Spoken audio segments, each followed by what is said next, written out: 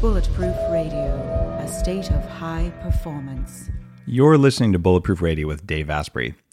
Today's cool fact of the day is that timing is everything when your brain listens to music.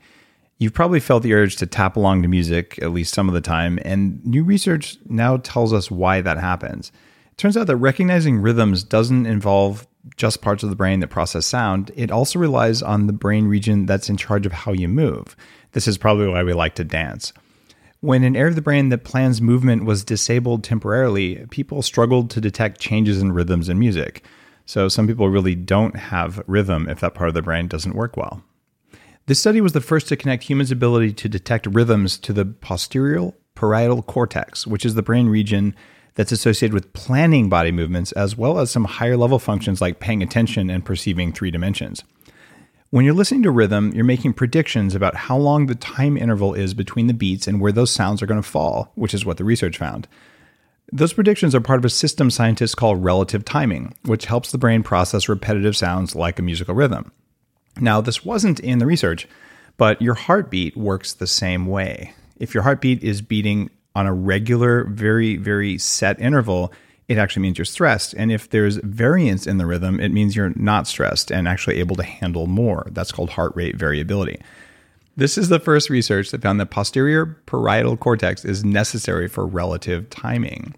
And we're seeing tons more research into how the brain processes time, sound, and movement. And this has broad implications for understanding how humans listen to and decipher music and speech, and even for treating diseases like Parkinson's.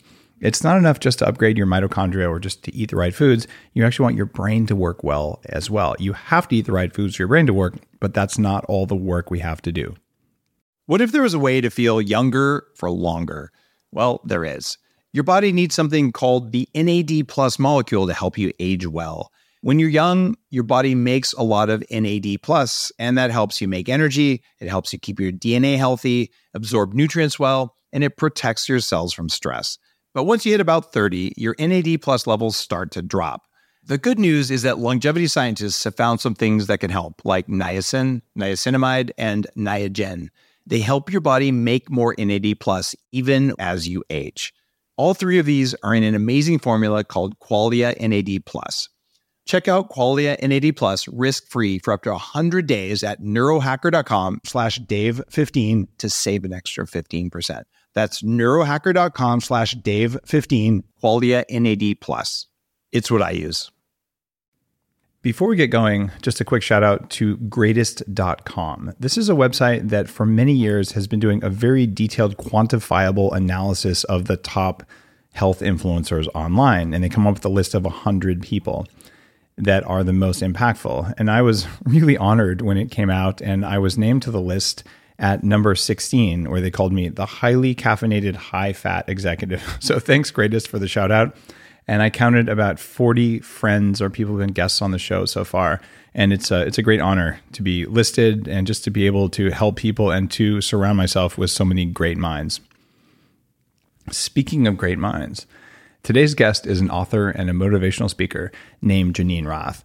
Her pioneering books were among the first to link compulsive eating and perpetual dieting with deeply personal and spiritual issues that go far beyond food, weight, and body image.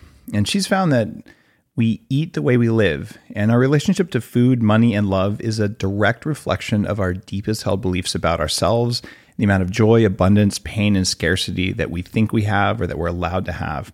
And you've probably heard of Geneen's books. She's written 11 best-selling books, including Women, Food, and God, which is an incredibly popular book. And she just came out with a new one called This Messy, Magnificent Life, a field guide, which was published in early March. As you know, I'm all about performance for Bulletproof Radio. It turns out that happy people perform better. And Geneen has done a lifetime of work on figuring out happiness, food, and emotions. And we're going to go deep on that stuff. Geneen, welcome to the show. Thanks so much. I'm really glad to be here.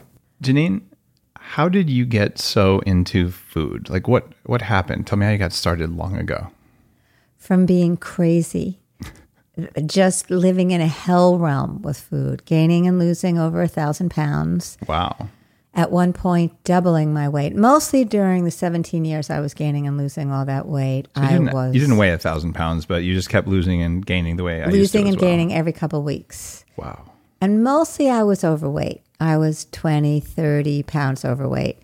Then at some point I decided I was going to be thin, and that was that. And so I limited myself to 150 calories a day, Good jogged God. 4 miles a day, lost a lot of weight, stayed at that weight, 80 pounds, for a year and a half. And then I couldn't stand that anymore. I always say that for every diet, there is really an equal and opposite binge.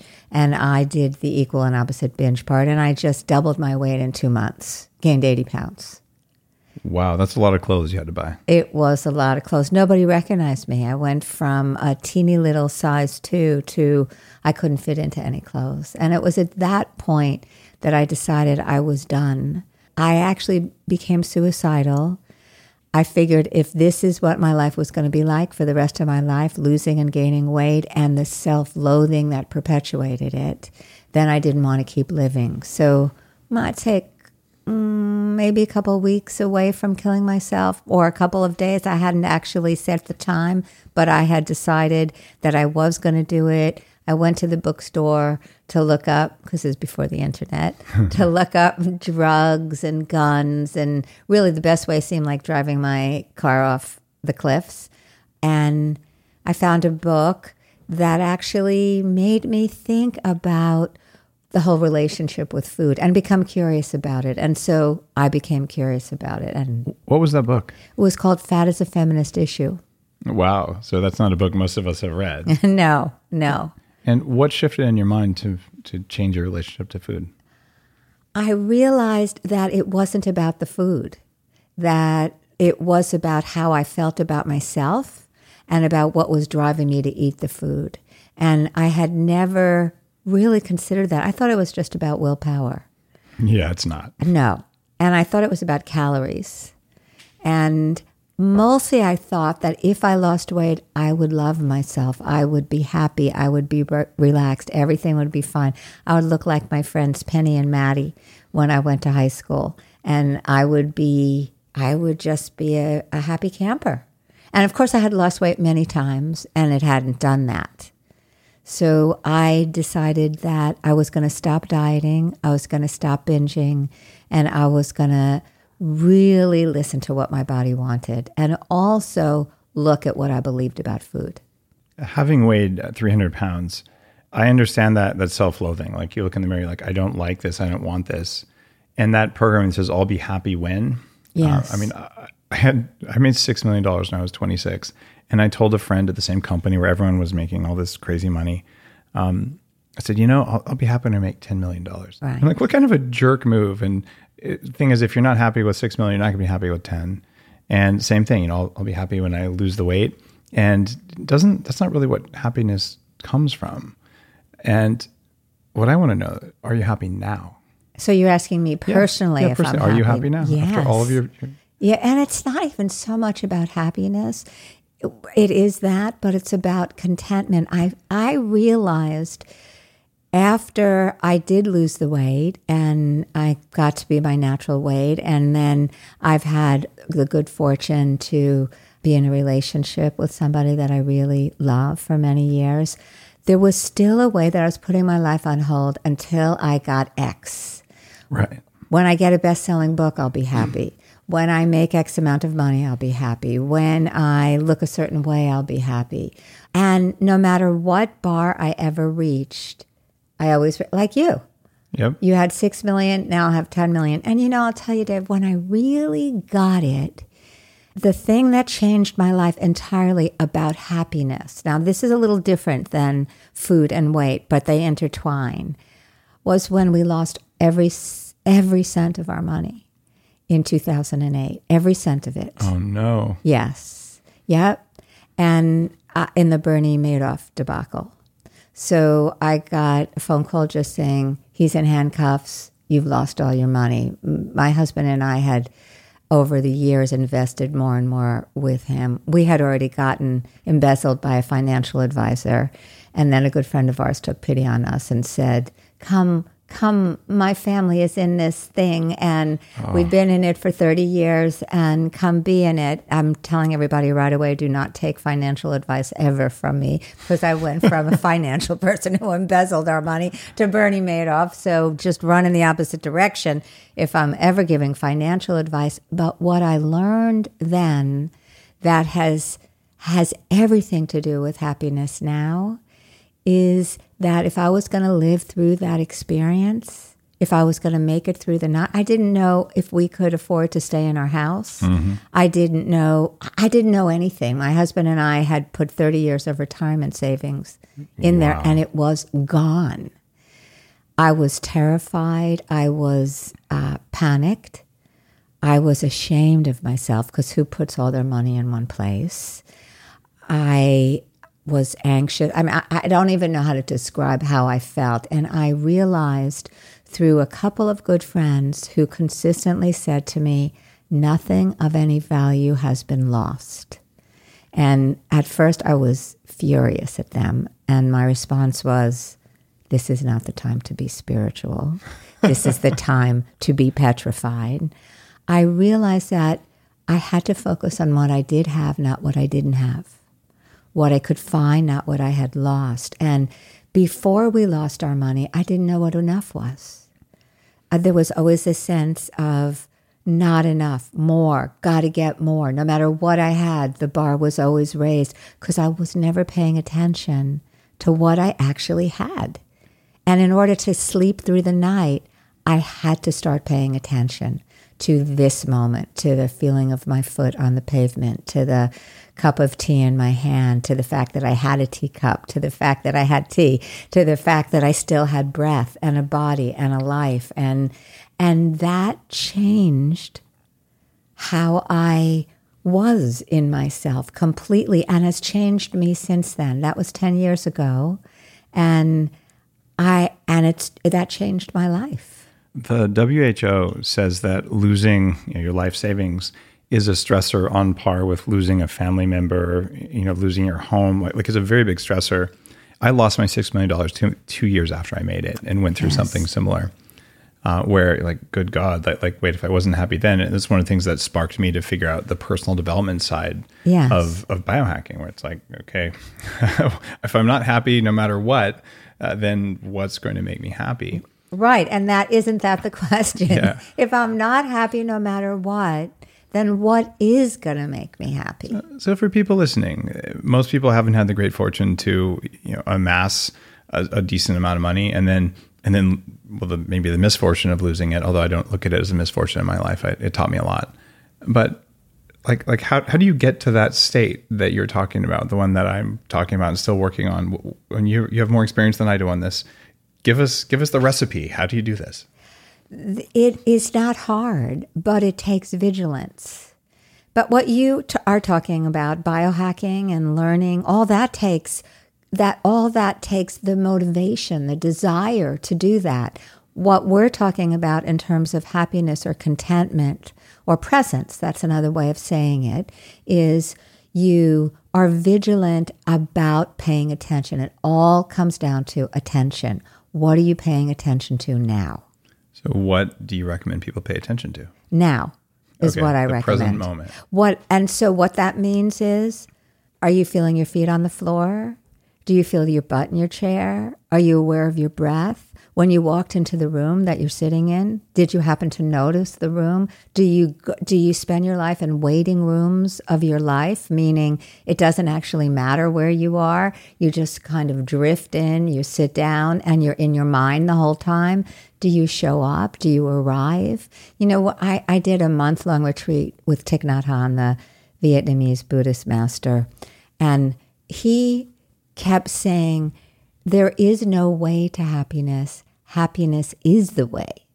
So you don't arrive anywhere. It's not like I ever get to that place, because in any moment, life is filled with challenges. Somebody I know gets sick. Somebody I know was diagnosed with cancer yesterday. My stepfather is 94. He seems like he's on his way out. There are constant, multiple challenges. What do you do with those? You show up. And most of us are so in our minds and so scared of really being here that we're afraid to feel our feelings. We're engaged with what I call the crazy aunt in the attic, which is the voice of judgment and shame, and we believe that voice. And we're not aware of the goodness that's already in our lives. So you're focusing really on gratitude for the present moment. I'm focusing on attention and appreciation.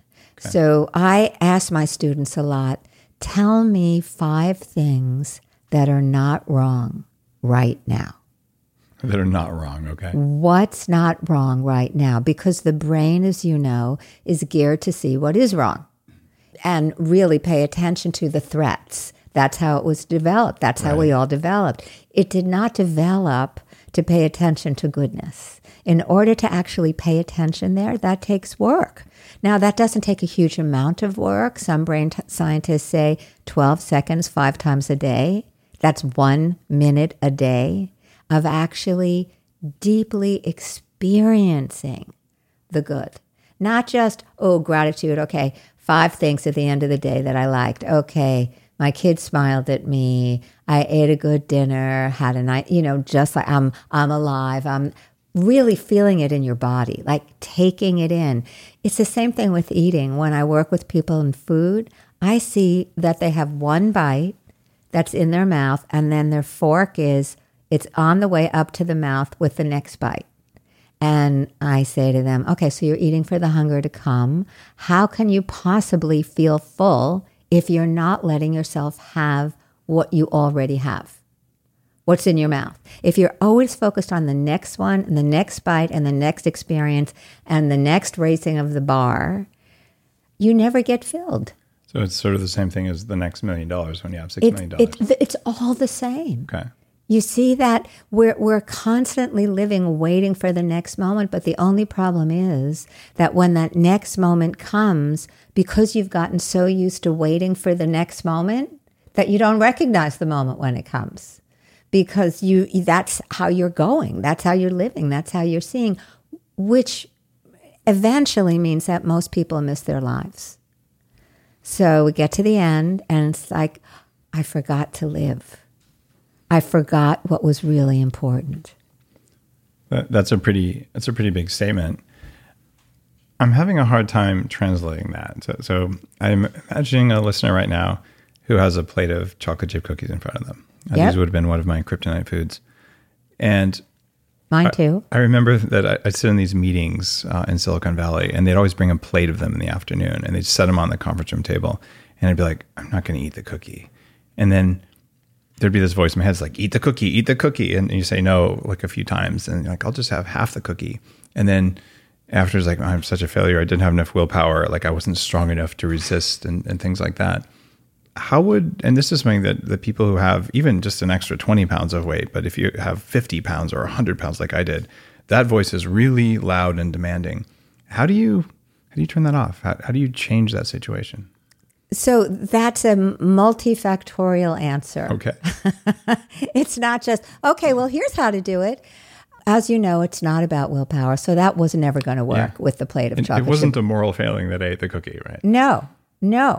It was, that looks good. And when you start arguing with I want it, no, I shouldn't have it, no, I want it, no, I shouldn't have it, no, I want it, no, I shouldn't, then you're not even asking the right question there. The right question is, what I say is, what will help your body in that moment to thrive? Is this something, if you know what you want to do is feel more and more alive, is that cookie going to work? So we're not talking about what you can't have here.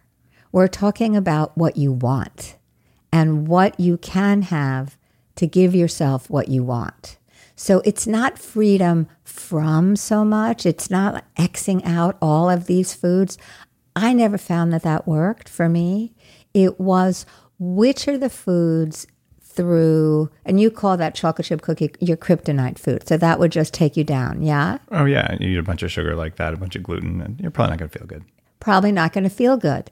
And so then the question is this how you want to feel? So what happens is I ask people with food to pay very close attention to what they eat, how they eat. You know, a good friend of mine says junky food leads to junky thoughts, Yeah. leads to feeling junky altogether. So a couple of times of that, or many times of that, of feeling terrible and feeling spaced out and depressed and unhappy and no energy. There's got to be something in there recognizing that. Most people have given up feeling good in their lives. They've given it up. And so the chocolate chip cookie looks like, well, gee, I can't have what I really want, so I might as well eat that chocolate chip cookie instead.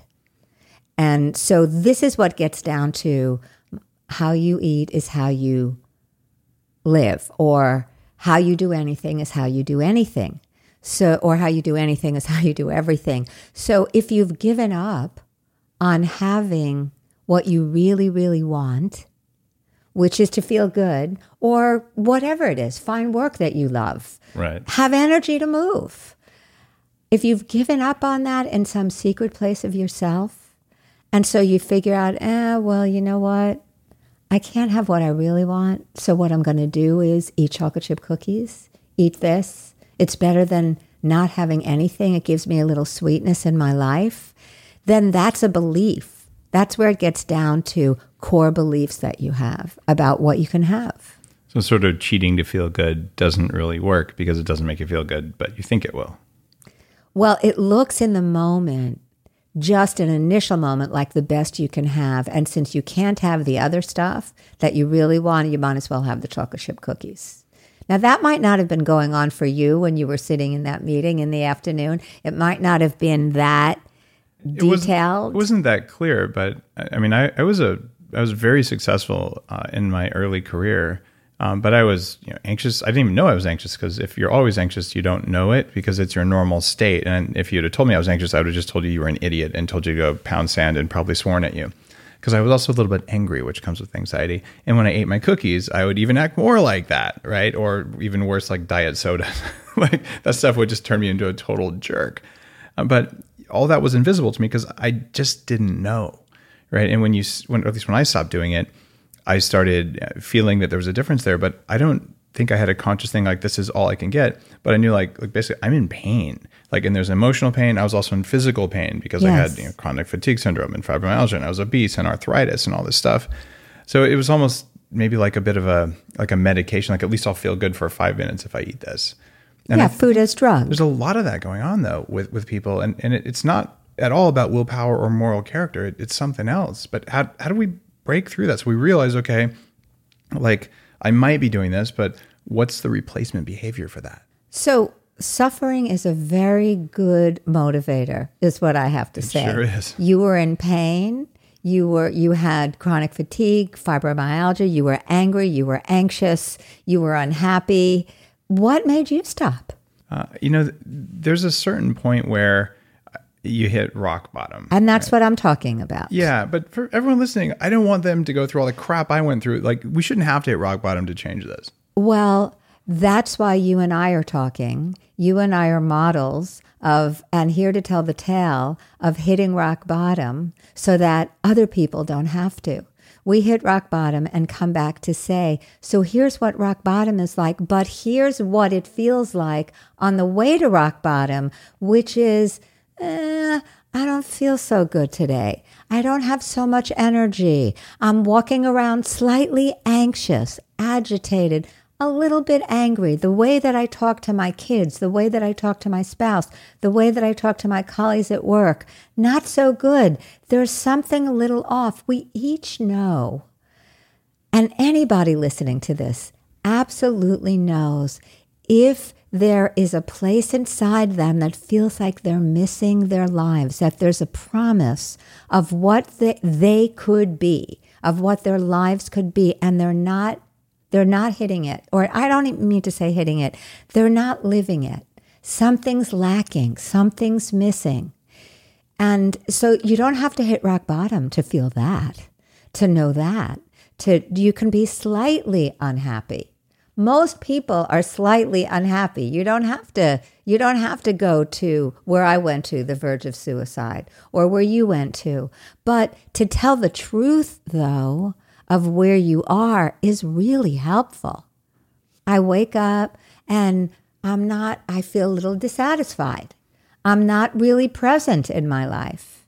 I read a story of a woman, she had her first baby, she was breastfeeding, and she knew she was addicted to the internet when breastfeeding her first baby, she was reading on her phone about where to get the best lamps. And so she was absolutely missing the experience. So she got it. Okay, this has to change. We all have wake-up experiences like that constantly. We get sick.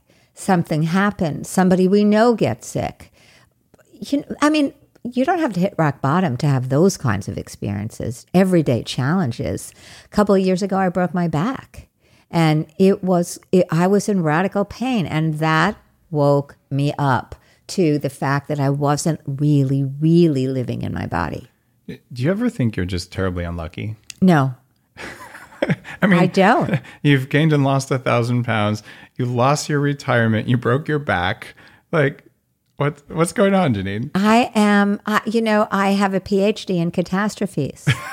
Okay. And for a while, and this isn't true anymore, well, maybe you could count the back part. Yeah, okay. But catastrophes or extreme situations made me pay attention. What's happened when people rock climb? They have to be in the moment. Why do people rock climb like that? Or they climb up to Everest and then they just want to go back and do it again. It's a flow state, right? Yes, but you're present. Your mind can't wander 1 second away. Otherwise, you miss the next grab. And it's the presence that people love, that sheer feeling of aliveness and joy. I'm here. Wow. Because if you really wake up to the present moment, and I guess it's taken me a lot of catastrophes to do that, then what happens is you see that that's in every moment. You don't have to lose your money or break your back or gain and lose over 1,000 pounds to find that in this moment now, in this moment. What percentage of your time are you in that state today? You know what? It depends on the week. It depends on the day. It just depends on how I slept the night before. This is what I'll say. I am always in paying attention to how I'm expressing what's going on with me, how I'm talking to my husband, how I'm talking to people on the phone, and if I'm feeling cranky inside. And if I am, then I ask myself what's going on. It's no longer okay to act it out. I would say in a general way, I'm in that state 75% of the time. What percentage were you in that state when you were 20? Well, first of all, when I was 20, I don't even know what state I was in. I think I was just looking for more, looking for maybe this was going to do it. That's when I desperately wanted to be thin. I went on a 3-week. When I was 20, and I remember this because I was in San Diego, I went on a 3-week diet, the all-brown diet. It was the coffee, diet Shasta cream soda, and cigarette diet. Oh. And so I did that when I was, and that's what I was like in my 20s, desperate to be thin, but also loathing myself. And I do want to say that there was this sense of incompleteness and shame and loathing. And so that's what I also felt like, I just needed to address with this crazy aunt in the attic stuff. So the story of this is that you've gone from spending a very small amount of your time in that state, if ever, and with a lot of self-loathing, to further down your life, your career, to shifting where most of the time you're in that state of paying attention to what's going on right now. So the amount of presence in your life shifted dramatically. And that can serve as a lesson for everyone listening, and for me, that as we become better at mastering our own biology, at mastering our own thoughts, the amount of time that you're present. And presence is also variable, right? It's not like you're 100% present right now. If you're 80% present, it's better than 10% present. It's a slider. And if you're 10%, it's better than no presence. Right. So there's always a little room for improvement in that. But that's kind of the path through life. And if we can help people listening figure out that that's something that matters, that they can do on a second by second basis, if you can do that when you're 20 or 25 or 30, instead of waiting until you're 45 or 105, whatever, the quality of your life, the quality of your relationships, the way you interact with other people goes up dramatically, which is why I wanted to have you on the show. It does. And I work with a lot of 20-year-olds. I mean, people are coming to this younger and younger and cool? Younger. It's fabulous, fabulous. And they're also connecting what they eat with how they feel. And when I was young, they actually taught us that how you ate had nothing to do with it. It was actually like if you said that it affected, like you're crazy. Yes. And so that was really an inhibitor for science and for self-awareness. That's gone. Like people now grow up knowing, oh, if I eat that, I feel that, and that's okay. Before, if I eat that, I feel that, it just means that I'm not feeling the right things. Therefore, there's something wrong with me. And so it's hard to express the difference in the last 25 years, but it's an awesome time to be a 20-year-old right now because you actually get much better information than before, including your books. I wanted to ask you one more question, Geneen. If someone came to you tomorrow, of any age, and said, I want to perform better at everything I do as a human being, what are your 3 most important pieces of advice? What would you tell them? First of all, I'd want them to tell me how driven they are by the voice in their heads, by this crazy ant in the attic, or what I call the GPS from the Twilight Zone. I'd want to know if they're driven by that. And I'd tell them to learn how to disengage from that, to realize that voice is not their friend. That's one of the first things I would say. I would say kindness is the second thing, to be kind to themselves, no matter what's going on, to develop what I call the oh sweetheart voice. Most people have the oh shit voice. They don't have the oh sweetheart voice. They don't know how to turn to themselves when they're feeling lonely, sad, fat, rejected. They don't have any kind of kindness in themselves. And I would say to really track what they're eating and see how it's affecting how they're feeling, because how they eat and how they choose what they eat. And this was really a big thing for me, even in the last few years, Dave. Since I started this back in my 20s, I've been eating pretty well, but my diet has changed very much over the years, a lot over the years. I started out with raw chocolate chip cookie batter dough balls for the first couple of weeks that I told myself I didn't have to diet anymore. And then I progressively refined how certain foods felt in my body until the last few years, partly because of your work. Oh, wow. Also, just because of working with some fabulous people like Mark Hyman, but not Mark Hyman, I've really realized what it feels like to fly inside this body, to eat foods that make me soar. And that has fed my capacity, I would say, my creativity, my desire to write more, be more, teach more, speak more. But without that, when I was still eating foods, small as they were, that were kryptonite foods, I haven't really called them that before, but then that kept bringing me down. And then I kept knowing myself as somebody who was downer than I'm actually capable of. So I would also talk to that person about what they were eating and if they were tracking it and if they could tell how they felt 2 hours after they ate it, 4 hours after they ate it, the next day, what's going on? Even 2 days later. Yes. It took me 3 years in the 90s to figure that out. If I ate like crap on Friday night, my Monday was just bad, but my Saturday and Sunday were okay. So I was like, why are Mondays so bad? Garfield was right. But it turns out it was my fault. I just didn't know it. Yeah, so it's a learning curve. Yeah. Awesome. Geneen, thank you for your advice, and thank you for being on Bulletproof Radio. People can find out more about your latest book at what website? GeneenRoth.com. And tell me the name of the book. This Messy, Magnificent Life. And it's available now. Available now. All right. If you like today's episode, you know what to do. Go to bulletproof.com/iTunes, which will take you right to the Apple page so you can leave a review. And also consider reading Geneen's book. She's spent a huge amount of time looking at not just the biochemistry of food, which is an area where I care a lot, but the psychology of food.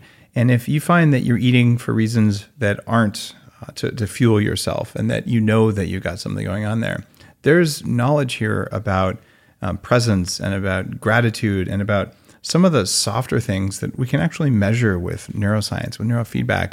But she's got a life's work that's frankly included a lot of suffering that has taught her some really powerful things, and she writes really eloquently about this. So I'd highly recommend that you check it out.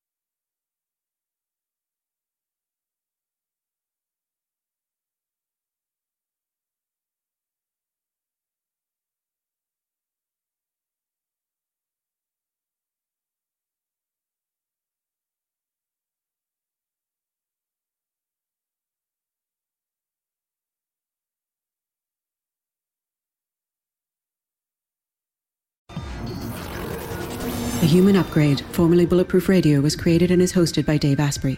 The information contained in this podcast is provided for informational purposes only and is not intended for the purposes of diagnosing, treating, curing, or preventing any disease. Before using any products referenced on the podcast, consult with your healthcare provider, carefully read all labels, and heed all directions and cautions that accompany the products. Information found or received through the podcast should not be used in place of a consultation or advice from a healthcare provider. If you suspect you have a medical problem or should you have any healthcare questions, please promptly call or see your healthcare provider. This podcast, including Dave Asprey and the producers, disclaim responsibility for any possible adverse effects from the use of information contained herein. Opinions of guests are their own, and this podcast does not endorse or accept responsibility for statements made by guests.